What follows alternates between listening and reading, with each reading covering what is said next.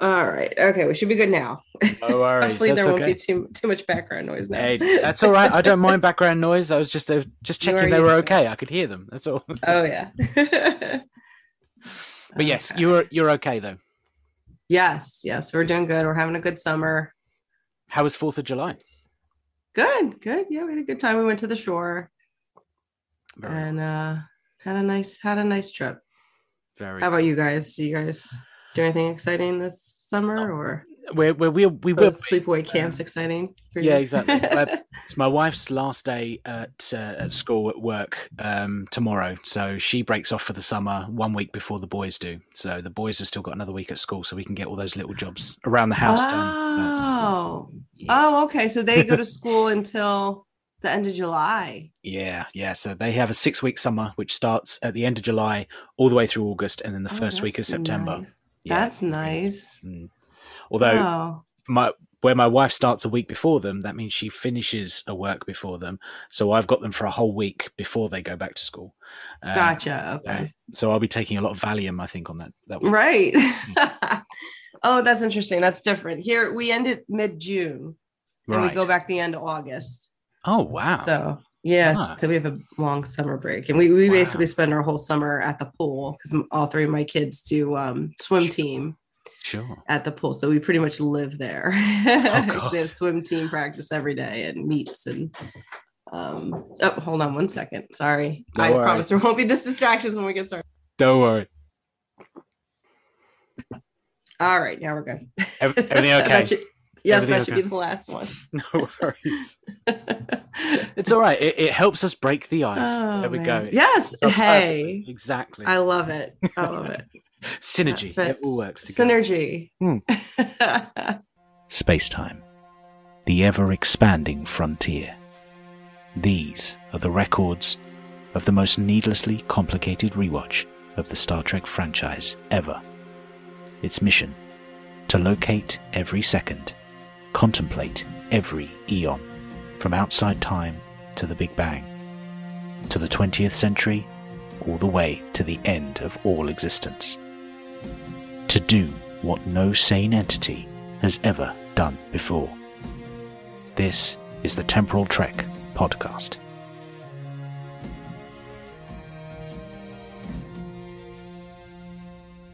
So does that mean the kids go back in like a full heat wave? Then if you go back into August, Well, yeah. They go back at the end of August, and it's usually it usually is summer weather. wow, yeah, because that is the hottest for us, so But that's why the schools sort of break up at that period because it yeah. just Uh, kids won't be able to concentrate over here. all of our buildings have we're lucky enough that our buildings have air conditioning, so Ah, they're fine. you see, But over here in England, all they do is make little yeah. paper fans and then they wave them as fast as they can, and that's it. Right. Which I assume too, like with COVID, that's like Mm. I Yeah, don't know if it's that not a good idea. Not a good thing. matters, like what how hot the air is or not. Mm. But Yeah. oh Just open a no. window, they'll be fine. Stick their heads out. Yeah, They'll cool right, off. right. It's fine. Well, It's a that makes two-story sense building. They to can just go wait. to the top. Yeah, Makes sense to wait. Yeah. it certainly Yeah, does. but it's like we have, we go back and it's pretty much summer weather, and then they have like it's Labor Day here. Of The course. first weekend of September, they call it Yeah. it's Labor Day, and so they have that like a long weekend anyway. Mm. So only go back for a few days, and they have a long weekend. So whatever. Just It's, ease them in. It's fine. they Yeah. eat. Yeah, exactly. It Yeah, fair eases enough. them in. Fair enough. But yeah, so I'm just I have a heat brain. I feel Ooh, like yeah. I'm just, just from being outside. Because Oh, now, yeah. like, everything is outside. Like, we're doing all of our Of course. activities and everything, like, outside. And play dates are outside, Right. and which Well, is nice. But, that's completely foreign to us because it's still grey clouds outside. Even though it's sweltering hot and it's oh, how humid, funny. it's the Yeah. usual British grey cloud summer. So we've got our 2 days due, our 2 summer days, and then that'll be it for the year, and then we'll go back to grey Oh, again that's and be absolutely hilarious. fine. That's where we get the Now, tans. now, where are you? in England? I'm down the bottom bit, so I'm in what's called Kent, which is just below London. So you've got all of London and Greater London around it, and then there's a borough, a county just below it called Kent. So we're like the countryside, we're like the backyard of London. Love it. So everything sort of travels through us. Nothing stops here. Gotcha. Everything from the Port of Dover right up to London. Oh look, there's Kent. Oh, there we go. Off it goes. Okay. So are you near the coast then?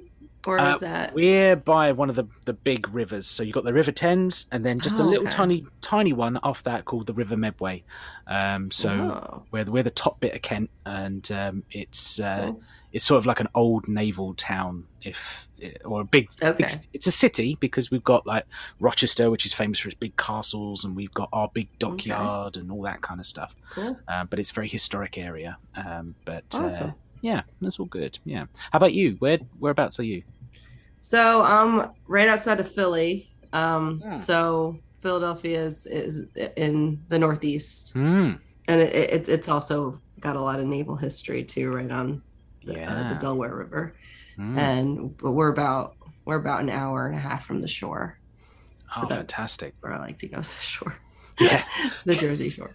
But yes. So I'm not in Philly. I'm in a suburb. It would be considered a suburb of Philly. Gotcha. So not like... I actually live near, and it's funny, on Trek Twitter, I'm in the same town as Bill Mann.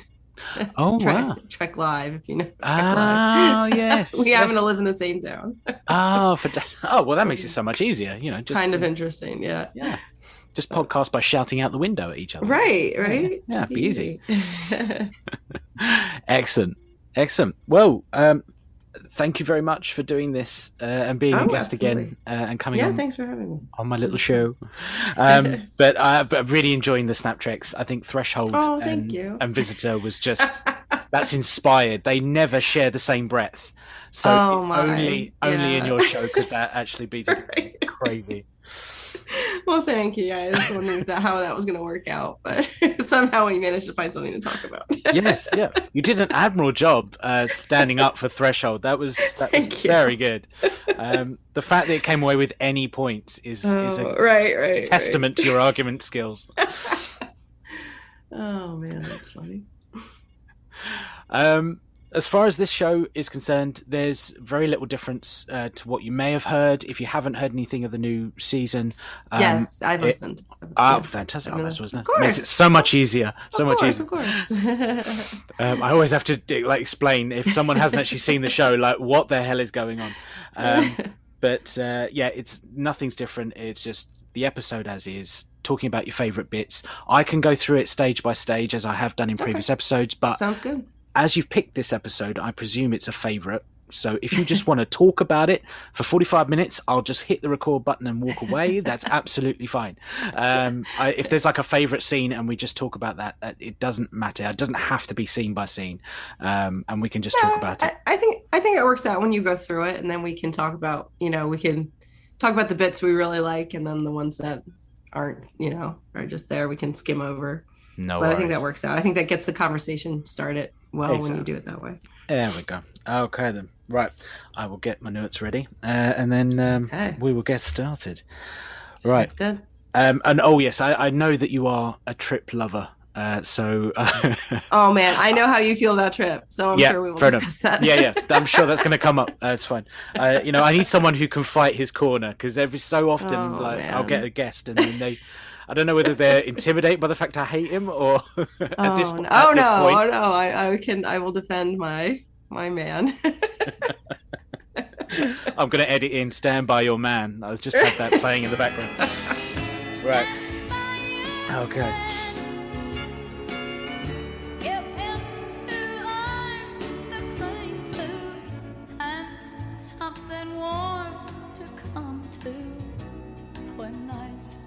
Cold and lonely.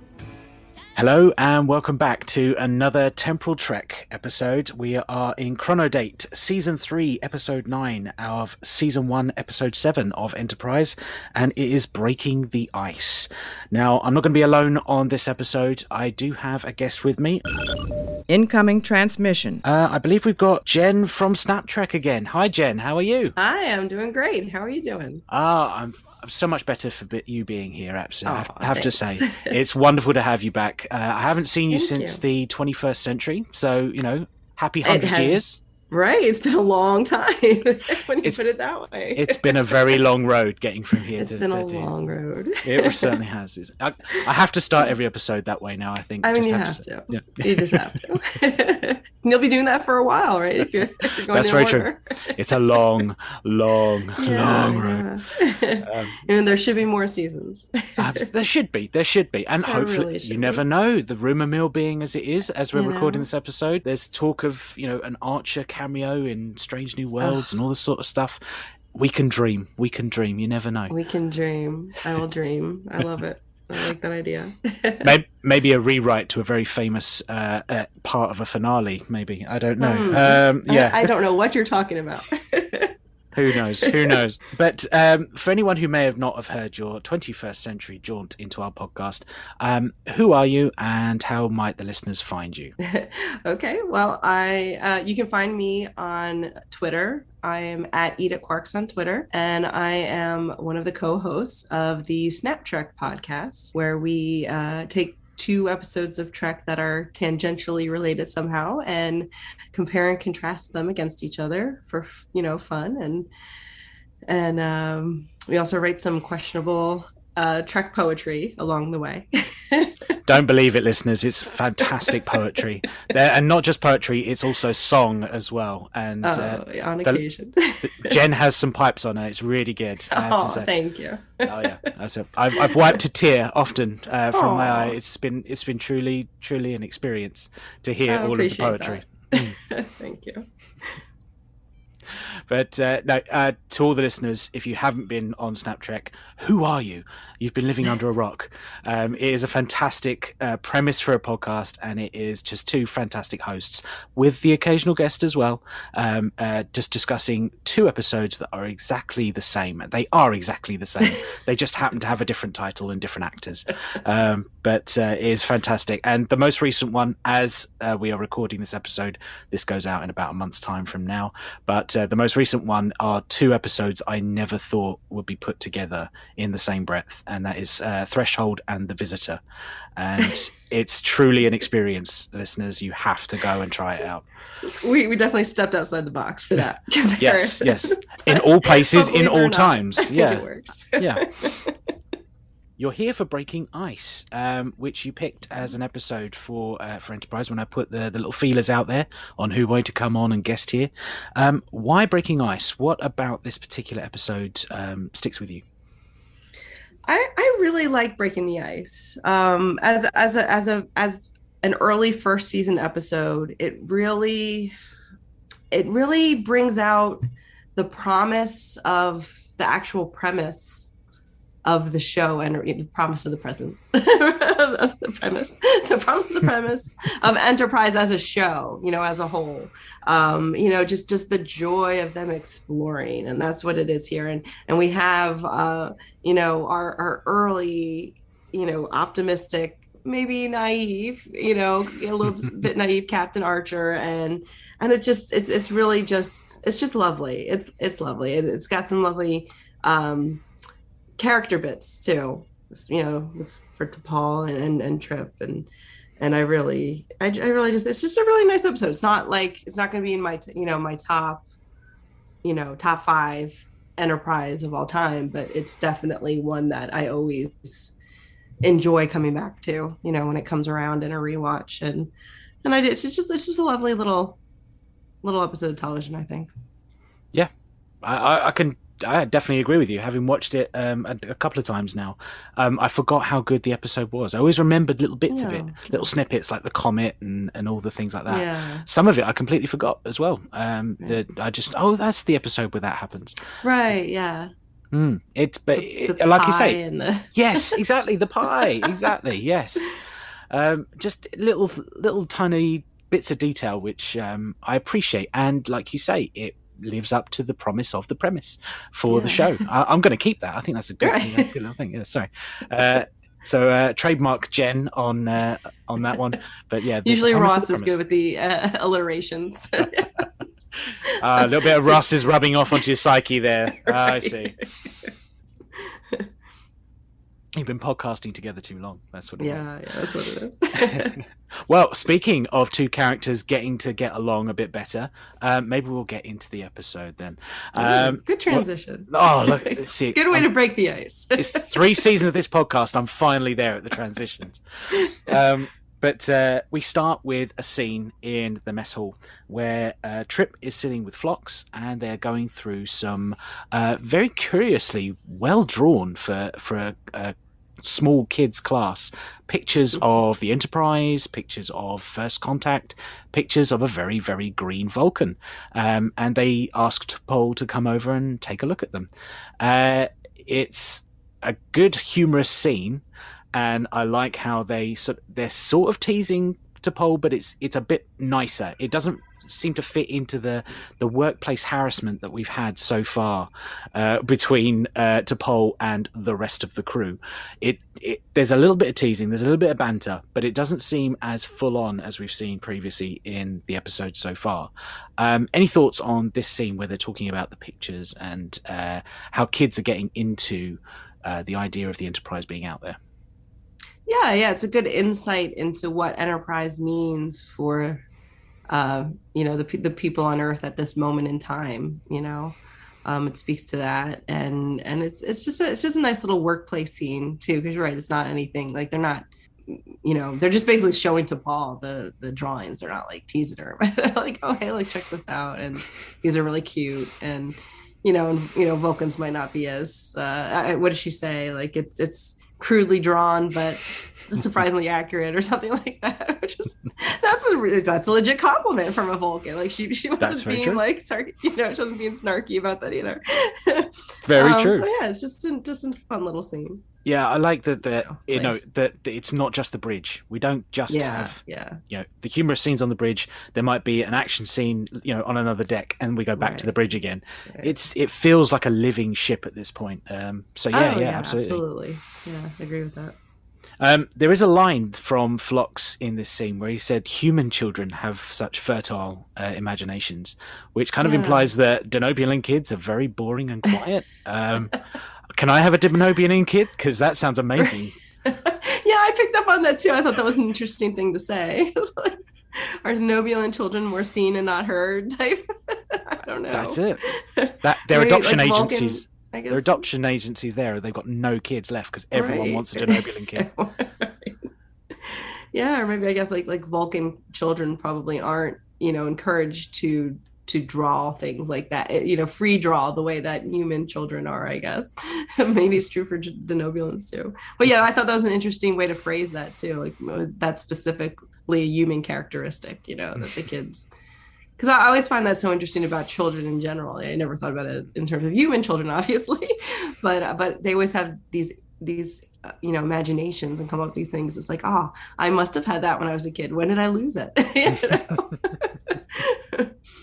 It's certainly the thing whenever I'm drawing with my youngest and he's there and he'll be like, a circle and then a couple of lines in it. It's like, oh, Daddy, I've drawn a racetrack, and he will just go off on it and then tell me the story of the racetrack and all the cars that are driving on it and who won. It was the green car, of course.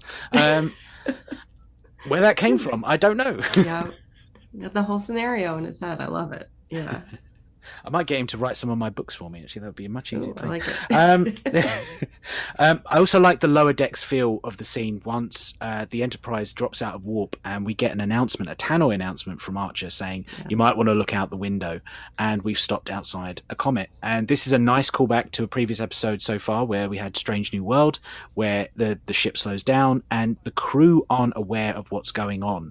They are informed as it's happening, which I don't know whether that's a good or a bad thing for workplace communications, but that literally 2 minutes of reaction time, and then something's going to happen.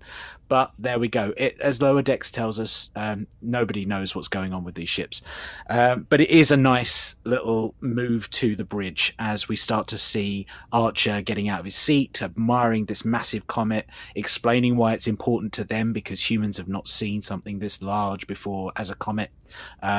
Travis, it seems excited to be following it and flying after it. That he's living out his dreams as a flyboy and trying to catch up with the comet. He does say Archer's comet, and it put me in mind, given that this is a podcast that's sort of about history as well. It's a bit like Alexander, who named everything, Alexander the Great, who named everything after himself. I wonder how many things close to Earth within the Warp 5 circle that Enterprise goes around for the next 4 seasons are just called Archer something, and it just gets very confusing for everybody. Any thoughts on just this scene and seeing the comet? Yeah. Well, it's funny. Yeah, because I think you said that Archer. I think Archer was just like politely smiling at that comment. You know what I mean? Like, I don't think they're literally going to name everything after Jonathan Archer, but maybe. Hey, who knows? Who knows? But yeah, it's a great scene. I like the the contrast between how a human explorer and a Vulcan scientist. T'Pol is just like it's rock and ice, like big whoop, it's a comet, But to Archer and to everybody else in the ship, you've never seen this, and little, and of course it's also a very human thing. Oh, it's the biggest, so it's the best. So you know what I mean? Whatever. But I mean, it's exciting, and to think like he said, all his life he's dreamt about chasing a comet. Like, that's cool. You're living your dream, and T'Pol can't really understand it, but then she finds, I guess it might be later when she finds out there's some kind of mineral that might be of interest on it, and then she becomes interested in it too. But in a practice, so she's not interested until it's a practical concern. He's interested just because it's there. He's a true explorer. And that's one big snowball. Yeah. Someone should just climb a rock because it's there. That's good advice. Right. I like that. Yeah. That's explorer mentality. And that's what Archer has. But yeah, it still put me in mind. This whole episode put me in mind of all those probes that we've sent in the last 2-3 years now to different comets and have landed out or bounced and then landed in some cases. And it's still exciting to see, see the probe land down there. And of course the Mars rover as well, landing and launching a helicopter for the very first time. It invokes that spirit of discovery that we're still seeing today. And it does it in a nice way. It's just nice to see it in Star Trek. Absolutely, yeah. And if they really did send out this crew, on this Warp 5 ship, I'd be reading every single news thing that comes back from them, every single report that they send back to a 4th grade class or whatever. You know what I mean? Like, I'd want to see the pictures of the comets. Like, oh, the humans actually like were on this comet. That's so cool, and it would capture your imagination, Absolutely. But it's important to the story of Enterprise that they are heroes, that they are part, that they're important to Earth, and that comes into play later, and it's important, and it makes sense, and yeah. We move on to another scene where T'Pol goes into her quarters and she gets some sort of Vulcan transmission, but we don't quite know what that is at this point. And then moving back to the mess hole where T'Pol and Trip are having a discussion about coffee and how it doesn't seem to affect Vulcans, as well as pecan pie, the fact that there's pecan pie on board. I'm not going to ding Trip in my regular Tratrid segment for this one, but he was. I might do later, but for right now, I'm not going to, because he does say about he put out 100 fires in the engineering room, and I'm hoping they're metaphorical fires, because we have seen actual fires. Who knows? Yeah. So I'm really hoping that he's got a fire hydrant handy, and it's nothing to do with him that was causing these 100 fires. So I'm going to let him off on this one. I'm not going to go Tratrid for this, but I've got my eyes on him for this episode.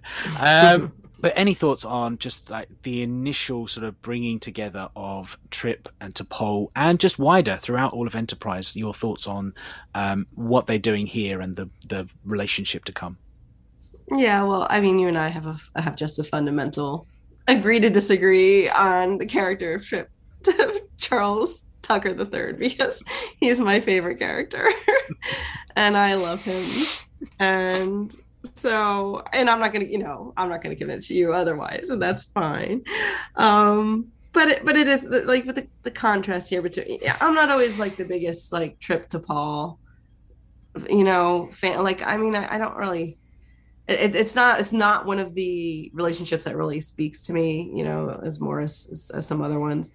But it's really lovely here, because it's just the contrast of, her Vulcanness, just getting her green tea, and the visceral humanness of, of indulging in a piece of pecan pie, and a glass of milk, because of course Trip drinks a glass of milk with his pecan pie, like, and it's just, but it lays the foundation here for a lot of like maybe Trip's rubbing off on T'Pol a little bit, his quote, may not be good for the body, but it sure is good for the soul. And that's, and that's what leads her to make the decision that's good for her soul, which is to call off her marriage and stay on the Enterprise. And she ends up making more of those calls, that might not be logical, good for the body, logical, but are good for her soul. And I like that. And it's really one of the first times we see that in Enterprise, and them together like that. And then just the pecan pie is just a really nice metaphor for that. And it's sweet. They're sweet. They are sweet together. Like it gets like, and it is nice. I mean, I guess we'll talk about it later too, how they pretty much get like thrust together into this intimacy from him knowing, her business, which she says he wasn't her first choice. We'll talk about that later, but so might not have it didn't start out, they kind of got thrust together, which is, and of course also just being on the ship, this tiny, tin can floating through space too. But the scene itself is sweet. It's a sweet little scene. It is. It is. And when you consider it to say TOS or TNG, where the romantic interests were born out of something like The Naked Now. It was it's a crazy space virus that's going to bring these characters together, and maybe they like each other later on. This felt like a natural progression. It was a slow build. It was very glacial, funnily enough. Like breaking the ice again. It's so amazing that they're breaking the ice of the characters, and they've got a comic made of ice. It's almost like someone's writing this. I can't remember how that works. It's like someone's, putting together two threads. It's crazy. It's like crazy someone's how it worked out. Really putting some effort into the idea here. Even so, that they're finding this rare mineral inside the comet called icelium. Breaking the ice, breaking a comet full of ice, icelium. Oh, it's being thread through it so well. There it is. But no, it is nice.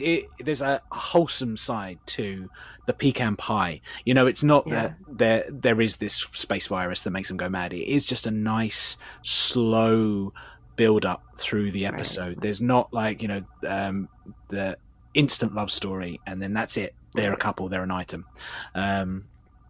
It was nice to have this moment. And maybe I'm breaking the ice on my Traytrid thing as well.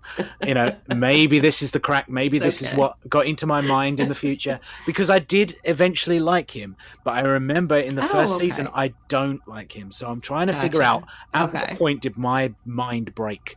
At what point did I change my perceptions and move on? Because he does nothing but be a gentle, kind hero throughout the entire run of Enterprise. I'm sorry, it's true. Yeah, okay. Well, we'll see what happens there. I'll come back to you in 2-3 years when I finish watching this. Yes. Okay, fair enough. Oh, she was right. Jen was right. But it's all right. That's part of the fun, is everyone's allowed to have their favorites and the characters they don't relate to as much, and that's what makes Star Trek so great. There's something for everyone. Of course, exactly. We're all one in the Star Trek family. I'm not a Malcolm Reed fan. Like, oh, yeah. There you go. You see, so, there's the opposite. And I'm sure that he's somebody's favorite character. You know, that's awesome.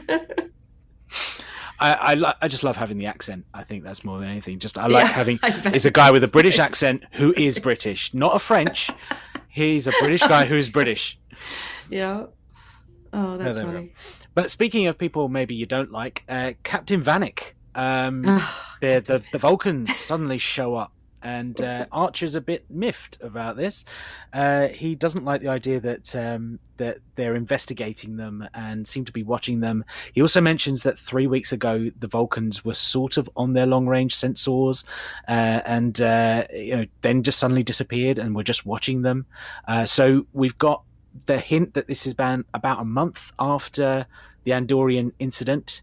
So it's odd that they don't mention it. That I know that they were trying to go for syndication, so they don't want to have too many links to previous episodes. But knowing that when they were planning season 1, they were going to come back to Andorian incident, it would have been a nice little throughput just to have mentioned, after that, incident on P'Jem, they haven't been letting us up. They haven't let us go. They keep on popping up wherever we pop up. Having just that little tiny nugget, I think it would have been nicer to have seen that as the throughput, as keeping that nugget and running with it. Any thoughts on the Vulcans showing up and Captain Vanek and this constant watching that they seem to be doing of the Enterprise? Yeah, I mean, I would say I share Archer's frustration with that. I mean, who do they think they are? It's got to be completely frustrating. And he does try,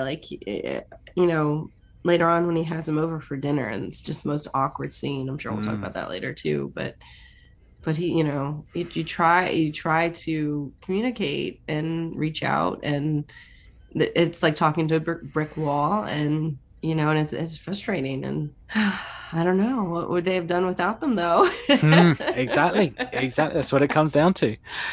Which is even more frustrating for Archer, I'm sure. Exactly. He had to swallow his pride and ask for help. Yeah. But jumping ahead then to the very awkward dinner scene.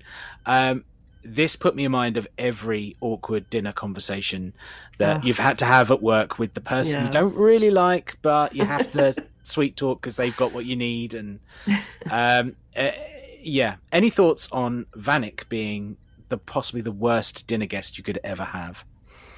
I mean, yeah, it's frustrating to be trying to be open and trying to be friendly, and he's just not into that. He's just a straight up Vulcan, and like, on the one hand, like, that's fine, like, if that's how he is, and that's how, and like T'Pol, that's how T'Pol was, but T'Pol has to kind of like fake it, like say, oh, it's customary to talk about ridiculous things, like humans like talk about stupid stuff when they're eating dinner. Like, that's a thing that she knows about humans, and she's kind enough to try to work with that, but also so part of it is just how he is, but he's also like obviously just there to like keep his eye on Archer, so he's not, there's just an added level there, because he's not at this meeting to be friendly and as a sign of friendship. He's there to show that he's watching him. But he says, that's just funny, because Archer tells a lovely story about when he was on a Vulcan ship, and all the captain can say is you are easily impressed. When he's talking about how impressive the Vulcan, you are easily impressed, and that more than anything shows the contrast between the two men. Because this man could never understand Archer's joy at looking at that comet. Yeah. And that fundamental difference is why there's so much, such a lack of good communication between the Vulcans and the humans in this series, because it's hard for either side to understand that point of view, that wide of a contrast between what motivates you, and what motivates the Vulcans to be out there, and what motivates the humans to be out there, and especially Archer, who's a very passionate person, and it's just, I mean, there's really not, again, like there's like they're not going to convince each other of anything, so it's just, you know, eat your dinner and you wait for him to be gone, and then you can have a drink. Yeah, just he seemed to be gripping that beer tighter and tighter. I was waiting for the glass to break, but it just sort of like on a theme. It just feels like in this episode, it's almost as though Vanek represents the people today who say, you know, we shouldn't be going to space. We shouldn't be spending all this money on space exploration and leaving the planet when we have problems on the planet to sort out. He's just the guy who doesn't want to know about all this exploration things because it doesn't matter to him. He's got other concerns and priorities. And it felt like that was a whole episode, or a part of this episode, that could have been an interpretation that they could have gone with, but they didn't. They sort of moved away from it and just accepted that exploration is the way you've got to go. And it was interesting because I wondered if they were going to make that sort of like a B plot as well, you know. Although you know, swallowing your pride and coming back to Vanek for help at the end of the episode does come back, but having it as a consistent, you know, having to defend why exploration is so important. I wondered why they didn't have that as well, because there are moments where I feel that this episode was missing a B plot or missing something, that there needed to be a bit more to it, a bit more meat to it, but maybe it was just for time. Maybe they just feel that, you know, with special effects budgets and everything that had to go on, that they just didn't have time for it. But it seemed like something that could have been in this episode and maybe pushed it a bit further. Yeah, and he, you know, he says like, we're not interested in the comet, we're interested in your interest in the comet. Yes, yeah. And he, because this guy literally cannot fathom why somebody would just be interested for you know, for interest's sake about a comet. That's just not even something he can wrap his mind around. And that's part, you know, and I think it's that difference which scares the Vulcans so much into thinking that humans are gonna F it up, you know, F up their chance, you know, when their first time out. And I don't know, I think I thought of it more as like an overprotective parent kind of metaphor. Ooh, yeah. You know, you're finally getting your taste of independence, and you know, you're chasing a comet, and then all of a sudden, you know, mom comes on the V screen. You know, I was like, Mom, I was chasing comets with my friends. Did you pack your lunch, love? Oh, right, here you go. Exactly. But yeah. But I just found it interesting the way they made it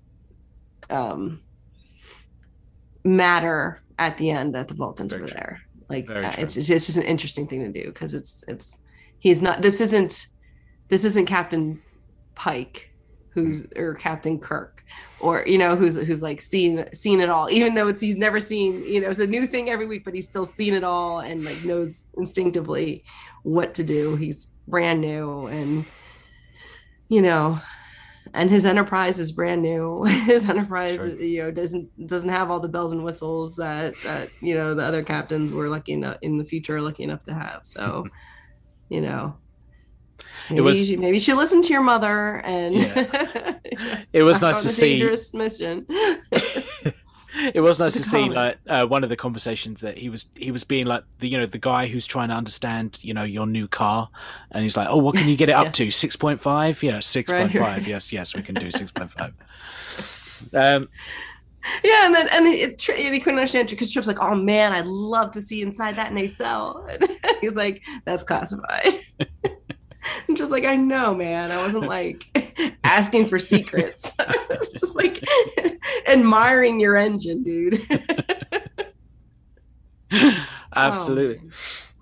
But speaking of very excited people, we've got Travis and Reed, which the little away team to the comet itself, and Travis being very excited to be getting to see snow because he's only seen it twice in his life, and it was just another one of those lines that I really wish we'd seen more of coming up from what I remember of Enterprise.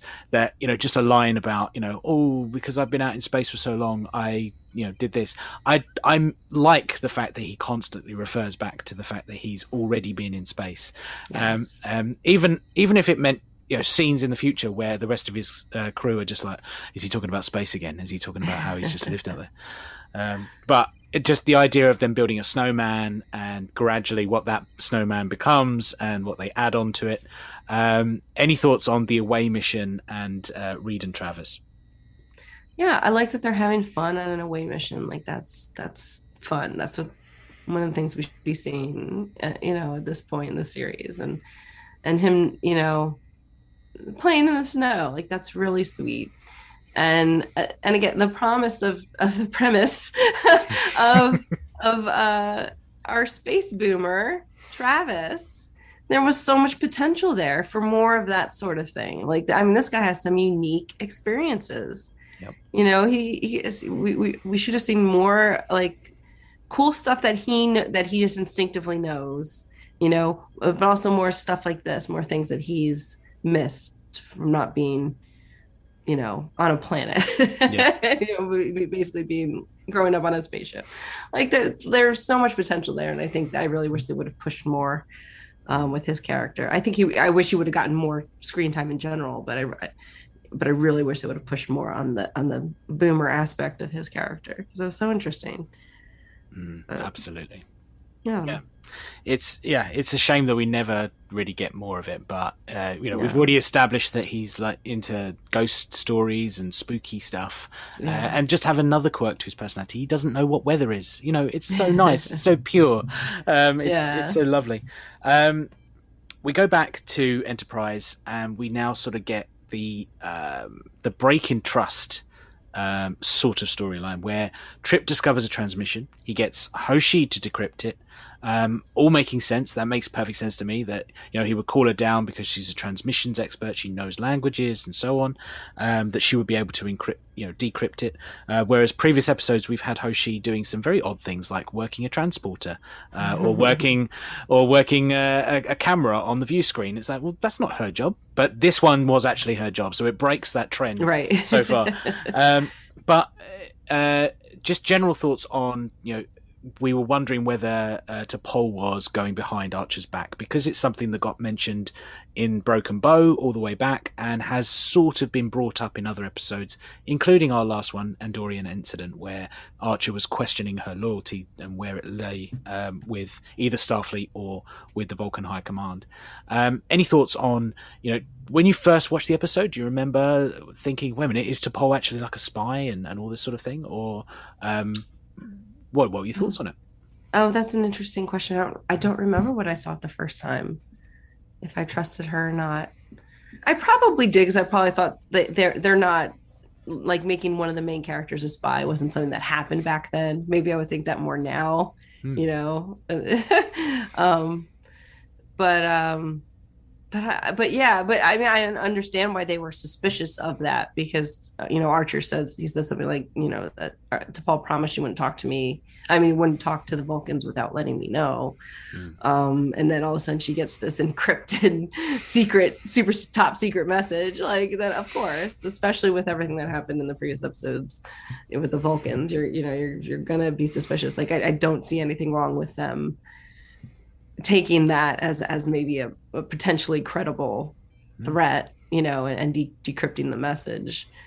And I like the way they handled it when they figured out that it was not what they thought. You know, the person that read the message told Archer just as much as he needed to know, you know, that this wasn't a credible threat, and T'Pol was fine. And the fact that and then, of course, by the end of the episode, when T'Pol does make the decision to postpone her wedding or whatever and stay on the ship. She likes being on the ship. Like, that's obvious from even this early. It's obvious that she's enjoying her job here and she's part of the team. And you know what I mean? Like, I don't see, like there's never any much You know what? I don't think I ever did doubt her motives, even the first time, just because maybe I don't know if it's the way she plays. Jolene Bylock plays it, but she's obviously a different sort of Vulcan, even at this point. Someone who's she might say she's not an explorer, but she obviously is. No, absolutely, yeah, and it's something that I have noticed watching straight from the pilot to now, that there have been these little hints of things that she's doing that are contrary to what she's saying a Vulcan would actually do. She picks up in Fight and Flight. She actually points out that there's this anomaly on the sensors. She could have swept it apart and said, right. "Oh, I didn't pay attention to that because it's on the long range sensors. It doesn't really figure into my brain." But she has gone the extra mile in so many episodes with just a little digs and little changes to her ways, that to us, the audience, she's proved that she has come over to the side of Starfleet. And the actress does a fabulous job. She's incredible. But even here, like too, when they're talking about, before she's like, a comet's just like rock and ice, but then she discovers the whatever it was, Icilium. Yeah. And she's like, she's giving that report to Archer, and then she's like, someone makes the suggestion, oh, maybe we should land on it. She's like, okay, yeah, I figured out here and here are the best locations for you to land. Like she's already got it all worked out. She's on board with the exploring part of it. So she's either subconsciously she wants to explore, or she's like, oh, they're going to ask to go on it, aren't they? Oh, I've got to plan it. She's already like 3 steps ahead of them. Right. Either way, she's 3 steps ahead of them. Yeah. Either way, for whatever reason. Right. In between this transmission problem, to give Hoshi some time to decrypt it, they've got an extra scene where probably my favorite scene in this whole episode, and Absolutely. I forgot that it was in this one. It's one of my favorites, and I forgot which episode it was in, but it's the school transmission scene. It's basically the podcast of Enterprise, where they are recording their thoughts and sending it back to this Irish school. I want to point out, this is a bit of writing here. The 4th grade school, they don't do grades in Ireland. It's classes. Oops. Oopsie. So, Archer, what were you thinking? You're showing your American-centric attitudes here. But Miss Malvin's class, it would have been 3rd class, not 4th grade. Oh, so there we go. Over here, it would have been 4th year, so he would have got away with that. He could have said grade, I suppose, but in Ireland, it's completely different. But yes, funny. The school transmission. Thoughts, because there's so much here. There's so much. It's so fun. A poop question.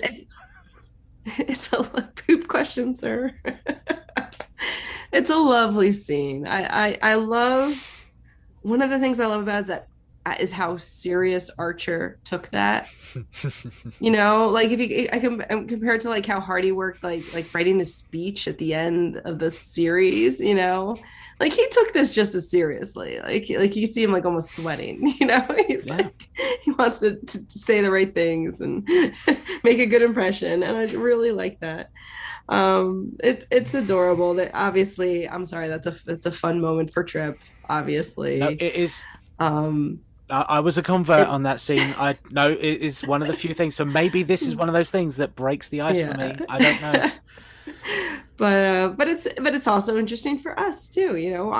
That's a very interesting thing for me. The biomatter resequencer, like that's cool. Like that's and that's something you would wonder about, and that's interesting. And I find that interesting to begin with. So all the environmental engineering stuff. So the hydroponic garden, I thought was hydroponic garden. Yeah. Even the stuff. Yeah, the stuff like okay, this is how Chef works. Now we know. Like it was for us as much as it was for the kids, obviously. So we don't have replicators, but we have protein resequencers. This is how far Hoshi's universal translator can go. And it's fun. It was also fun to also like seeing the contrast between Trip and Phlox. Trip was like didn't want to be there or answer his question, and Phlox was more than eager. The minute he heard the question was about germs, he's like, "Oh, I got this one, Cap." Sit back. This is a 3-hour podcast. Exactly. And that was really sweet and fun to watch too. Yeah, I mean that's overall. I mean, that's honestly one of the best scenes. It is. It really in the series. Like it's just it's just fun. It's just pure fun. I love it. But I think there's only one unbelievable thing about the whole scene. It's not about the fact that we've got universal translators or hydroponic farms or there are germs on hulls of ships. It is purely that a fourth grade or a third class or a fourth year class didn't ask one question about Porthos. There's true. A dog on board. I'm sure every question was about Porthos. Oh, Porthos is definitely a superstar on Earth. I mean, you gotta think they sell like Porthos stuffed animals and stuff, you know? Exactly. Like with a little helmet, like their little suits, their environmental suits. All the kids there, absolutely. All the kids out with their little Porthos pencil cases, absolutely. Oh my gosh, absolutely. Yeah, he's got to be like the mascot, right? For Starfleet now. Why isn't he on the patch? You know, by the end of the 4 years of Enterprise, why is he not on the patch? You know, he should be on the patch. I like that. Yeah. But yeah, I love that scene. There's nothing more I can say. It's just so good. I wish that we'd had one thing for every character. So we would have had maybe a question for T'Pol. I know the scene would have then taken the whole episode to get through, but that would have been fine. It would have been absolutely fine. I would have well been in for that. Just a whole episode that was just them talking to these fourth graders, explaining what the hell they get up to. We then sort of move into the action part of the scene, purely because stuff blows up, and I'm sure Reed is very happy because he gets to blow up a comet. Reed is so happy. Like he's just, that is his happy place, getting to blow something up. 2 episodes in a row as well. You've got Andorian Incident and this. Oh, that's right. Oh man, so he's on a roll. He is on a roll. I can imagine a very young Worf just reading through all the logs of Reed. It's like, he got to blow up things twice? That's amazing. I want to blow something up. He was required reading at the academy. But we now get a crisis because the shuttle pod is sitting there by this cracked ice as the comet is turning and getting warmer because of the shift of this explosion, and we get another shuttle pod crash. I don't know if I should make this a segment or not, but yet again something has fallen through cracks in the floor. We've had Terra Nova, and now we've had this. Oh, that's right. So it's already becoming a bit of a staple of Enterprise. Absolutely. But this time we get some new tech. We get a tractor beam in the episode for the very first time in Star Trek history. We see a tractor beam, and in this podcast actually, because throughout all of the other trips down memory lane that we've gone through in the previous seasons of this podcast, we haven't had a tractor beam. So it's the first time I've ever seen one. There we go. So there we go. But thoughts on the action part of it, you know, the danger of it. Do you feel that, you know, the tension worked for you, or did you feel that, you know, it's a Star Trek episode, everything's going to be fine, there's no real tension here? How did you feel about it? Well, I mean, it was nice that everything wasn't fine. They didn't solve the problem. They needed the Vulcan to come and bail them out. So, I mean, that's nice. That's a nice change of pace in and of itself, you know? It was nice to see like they're working with such low tech stuff. They've literally tried to grappling hook this ship back out off this comet, and that's very low tech for what we're used to, you know.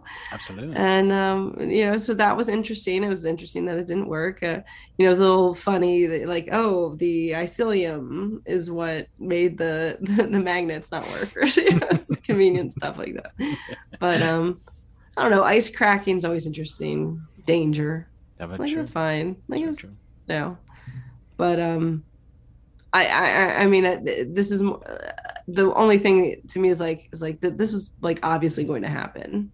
Like seemed like a dangerous mission. Yep. For them to go on. Yeah. So there's no way they're sending it. Yeah. There's no way they're getting a lesson. Yeah. Exactly. Yeah.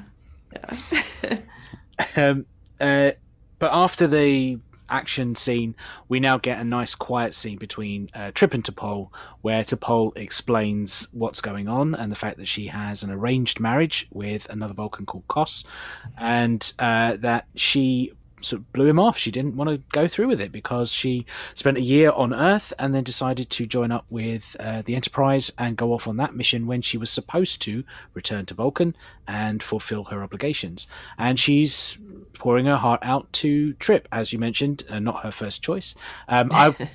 Personally, I would have seen Hoshi as the better choice, as Trip does mention. Right. So again, I'm not going to ding him on this one. He seems to be getting through on this one. I don't know if this is your influence, Jen, on me. I don't know. But it's all Trip. Any thoughts on this scene so far? Yeah, that's true. Yeah, because obviously this is like we were talking about earlier. He wasn't her first choice, and they kind of got thrust together into this forced intimacy. Just because he happened to be the one that read her letter, and I don't blame her for not wanting to. Just okay, I'll talk to Trip. Instead of having somebody else know her business. Like, I get that. But it turned out that Trip was a good person to have because he gave her some really good advice. His advice was just, what do you want to do? And you can tell from T'Pol that wasn't something she even considered as an important question to ask herself in this situation. She didn't think that having, the pecan pie, well, you know what I mean, was part of the equation. And that was important for her to just, have that be jogged, have that triggered inside her, that's an important question, because I don't think she's ever asked herself that question, honestly. Yeah. And yeah, it's a terrible situation to be in, and I'm glad, obviously you kind of figured she was going to make the choice she makes. She didn't think she was going to be leaving. Yeah. But yeah, you don't spend all that time with the character for right, however many episodes, only to just then say, they went home. Oh, right. At least not back then. Yeah, maybe now they would. I've been burned, fallen in love with some characters that have left prematurely. Although it might have been more fun. Modern. It might have been fun to have had Captain Vanek get some orders that he didn't like from the High Command, and then he has to transfer over to Enterprise to replace her. Oh my gosh. And it's Vanek trying to learn why on earth we are stopping for comets all the time. Right. Yeah, because, Archer really lucked out having T'Pol be the one assigned to this mission. His life could have been so much harder. Absolutely. Yeah. But again, it's a lovely scene between two people who are a little bit self-conscious about being so personal with each other. And it is an awkward situation, and it was I thought it was nice how they made like Trip feel guilty about reading her letter and him talking to her about it, and it should like. It's interesting because they have such, I think one of their problems later on in their relationship is the lack of good communication. And here they don't have that. This is actually one of the better episodes for Trip and T'Pol, in my opinion, because they don't have that communication barrier that they seem to have when they start to have deeper feelings for each other, don't know how to express them in a healthy manner. So yeah, so this is a nice moment, I think. Yes, absolutely. Yeah, it's a nice tone, and like I say, it felt wholesome, it felt right. Right. Nothing felt forced, as we've seen in other episodes with the sexy Trek, the decon chambers and all that kind of stuff, where it's forced. This one felt like it was a natural progression for them to go on. Up till now, T'Pol has felt like the school mom reading the school Trip out, and then Trip as the naughty kid in the class, and she has always had to hold his hand. I don't think that's fair on Trip. Oh, really? Okay, all right. Okay, no, that's fine. That's okay. You're wrong. That's okay. That's fine. No, but that's the way I've felt it. Whenever I've watched it. I gotcha. Yeah, but not here. Like this is now. It's almost like the teacher who has befriended the naughty kid. It's the Michelle Pfeiffer moment in the school film that how's she gonna teach these kids, and she gets the real rebellious one on her side, and that's how she's gonna convert all of the crew over to her way of thinking. But that's the way it kind of felt to me. That's the way it read to me. And because it was so wholesome, it felt nice. There was nothing icky there. No. But there was only one line that it was a bit confusing with the writing of it. Not necessarily what Trip was saying, but the writing of it saying about arranged marriages and how they went out with slavery. Interesting. But arranged marriages are part of many cultures and still are today. And I'm wondering what Trip meant by went out with slavery, because is he talking about the historical slavery that we have seen and, the slave trade that has finished, but there's still slavery today? That hasn't happened. Is he talking about a future point in history, in your history, obviously, not mine, where slavery has ended and also arranged marriages as a culture has finished as well? I was just saying, any thoughts on that line? It just seemed odd to me for some reason. Yeah, I mean, I guess it could have been worded better, but arranged marriages have been used to oppress women, yes, a lot. So I don't really want to get too deep into my feelings on that. Yeah. But I agree with you. That definitely was an awkwardly worded comment. Yes. Yeah, that's what it was. I didn't think of that, but think of it like that. But yeah. It just seemed the wording could have, on that could have been. Yeah. It was more delicate. It just felt like it needed a bit more explanation than just one little throwaway line. I feel like it could have had a bit more to it. When did that happen? Was it after first contact? Was it before first contact? What slavery are we talking about here? But yeah, it's one of those lines that, thinking about the history that we have seen in this podcast and everything that was going on at that time, was he talking historically or was he talking something more modern? I would have liked to have heard more about that story. But that's pretty much it. As we say, T'Pol then makes her decision and she has the pecan pie, and that's it. The Enterprise and the Suruk ship part ways. The Timur moves on, and we come to the end of the episode at the usual time. There we go. Right. Well, thank you very much for being here for this. Absolutely. So that was locating the point in time. We're just going to finish off with the rating criteria. The next on our criteria is continuity and consequences. So is there anything that was set up in this episode that you feel changes the way Starfleet runs and also Enterprise in general? I don't think it changes anything. I think it's a good contrast. This Archer in this episode is a very good contrast from the Archer we see later on in season 4, after the Xindi, after season 3 happens, and like From Home, the episode. Well, I guess you didn't get there yet in your timeline. I forgot that word. That's it. But the more like the hardened captain who's seen so much, and who's had to do some things that he, might feel guilty about and things like that. Contrast that man that's been through all that versus the man that we see here in Breaking the Ice, where we just see that just truly just that optimistic and exploring, gung-ho captain. And it's just an interesting contrast to see. And I don't think this changed anything. Like, I don't think this obviously didn't change the Vulcans' minds because they needed to bail them out. So I don't know. It would have been nice to have Vanek come back, and just sort of say, it was nice to see you swallowed your pride. And he's still the arrogant Vanek we know, but he's another one that takes some time to warm up to us, I guess, after we've broken the ice. If we saw me, and he would have been so smug about it, but in such a Vulcan way, pretending he wasn't being smug about it. It would have been good. It's the consequences are, you've got your first tractor beam, so that's important. That's kind of that's a a bit of a tech thing. Trip asked about that too at the end. He's like, I want to show me some specs on that tractor beam there. He's like, classified. But I felt like there was almost a wink from Vanek when he said classified there. I think there was that little niggle there, maybe, he's not best friends with Archer, but Trip, for some reason, he's warmed up to. I don't know.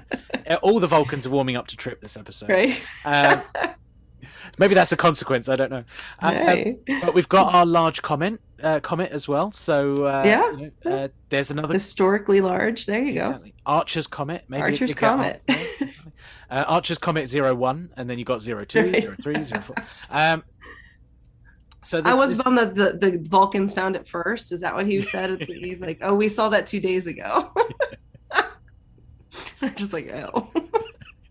It's like we come back to this in a couple of episodes' time, and it's Archer just leafing through like the reports. It's like Vanek's comet. That's Archer's. Oh, I love it. Terrible.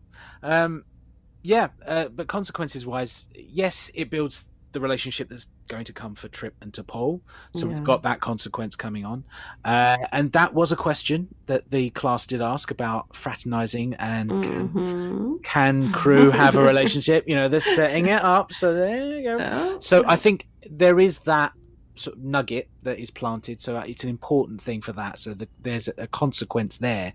But in general terms, yes, I agree with you. It doesn't change how Starfleet's going to work because they're still going to explore. They're still going to go out there and do things. They're not changing the way they would probably act. Say, unlike Terra Nova, where we saw them change their behavior towards humans who have then gone on to colonize. It kind of builds that idea that maybe there's a way we should treat people who now live on other planets, or fight or flight. Maybe we shouldn't always just abandon things. Maybe we should do this. Those are consequences. Protocols might get drawn up because of it. This one didn't feel like there was a protocol that would be drawn up for it. As a result, I don't think there's that many consequences from this episode. So I agree. Next is alterations. Anything you would want to see changed, expanded about this episode? Would you have liked to have seen a return to any of this later on? Well, like I think we talked about it earlier, that scene with the questions, that could have been like a whole episode, and I would have happily sat there and listened to questions and answers, questions written by fourth graders for the Enterprise crew, and I would have been fine. Maybe they should do that. Maybe they should do that as like a short little drama. They get all of the cast and crew back. Yeah.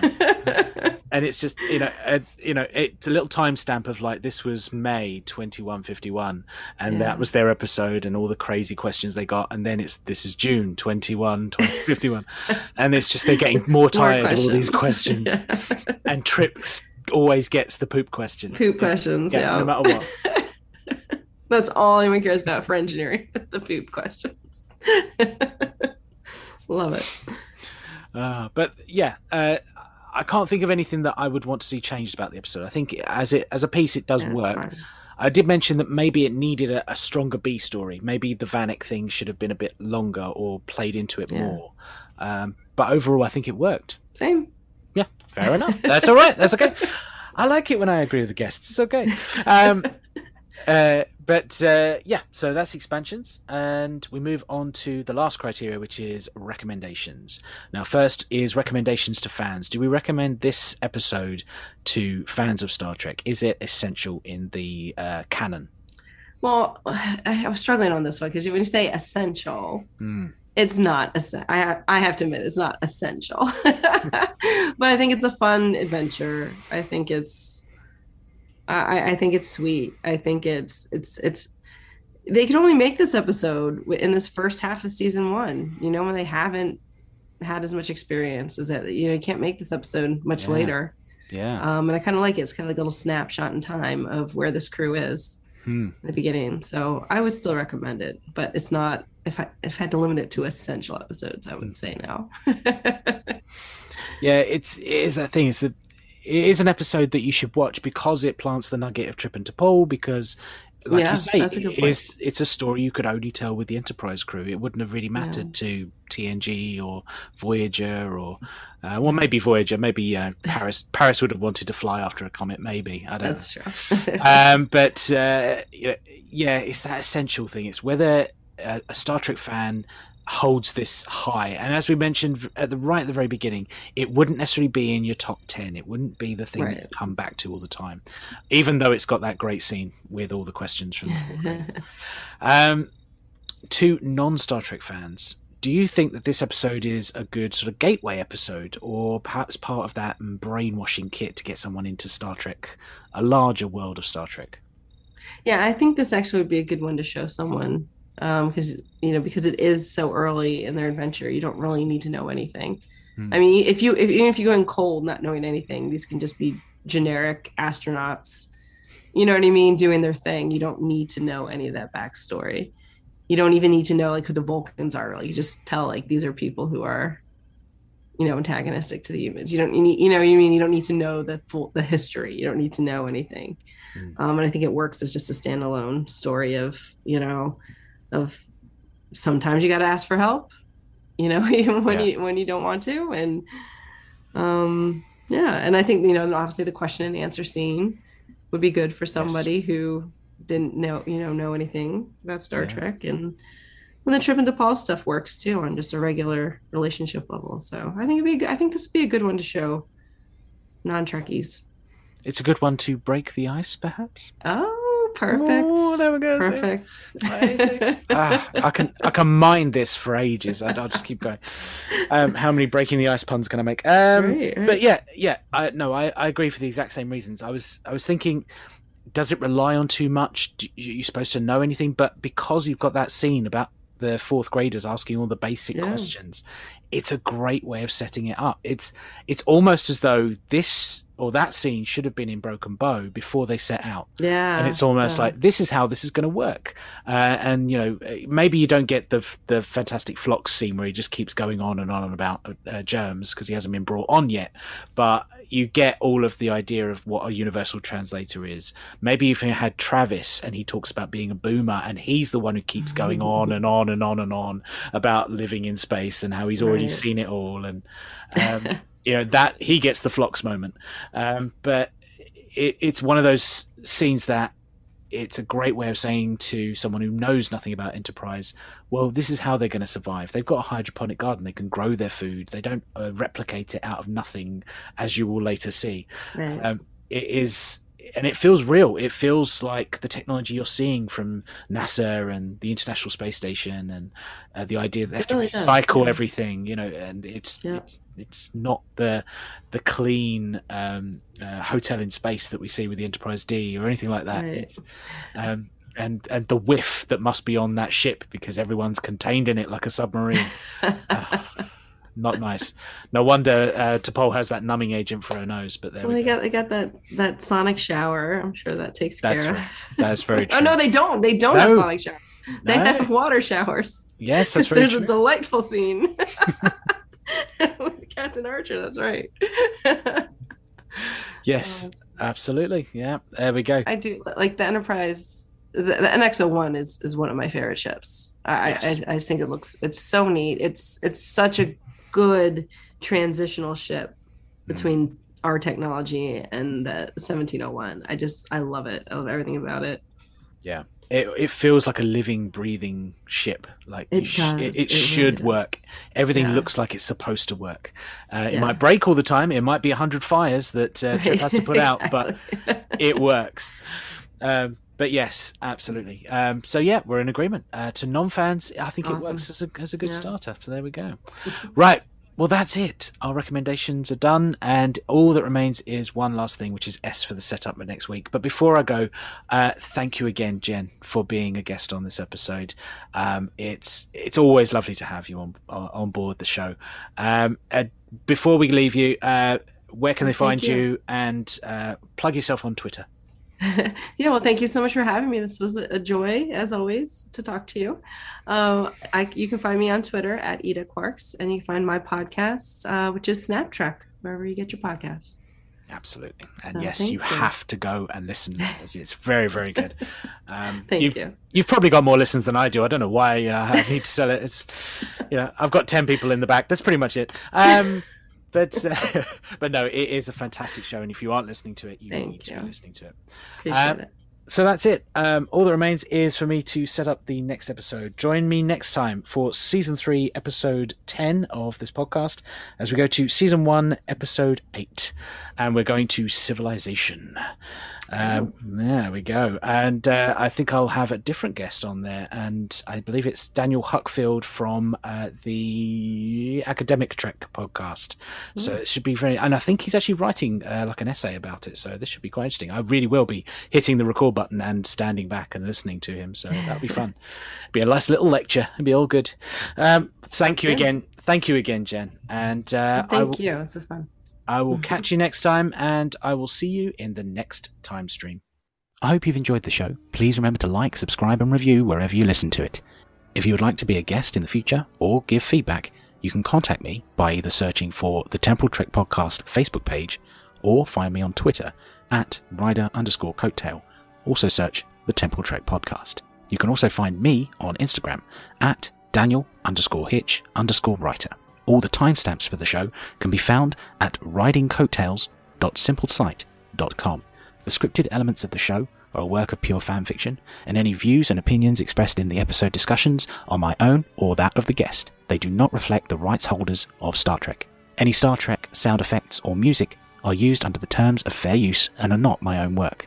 The intro music, Birthright by Audio Binger, is royalty-free from the Free Music Archive. Check out their work and others at freemusicarchive.com. The Temporal Trek is a free podcast with no Patreon or sponsorship. However, if you would like to support the show, you can find my books by searching Daniel Peter Hitch on Amazon. Thank you very much for listening, and we'll see you in the next time stream.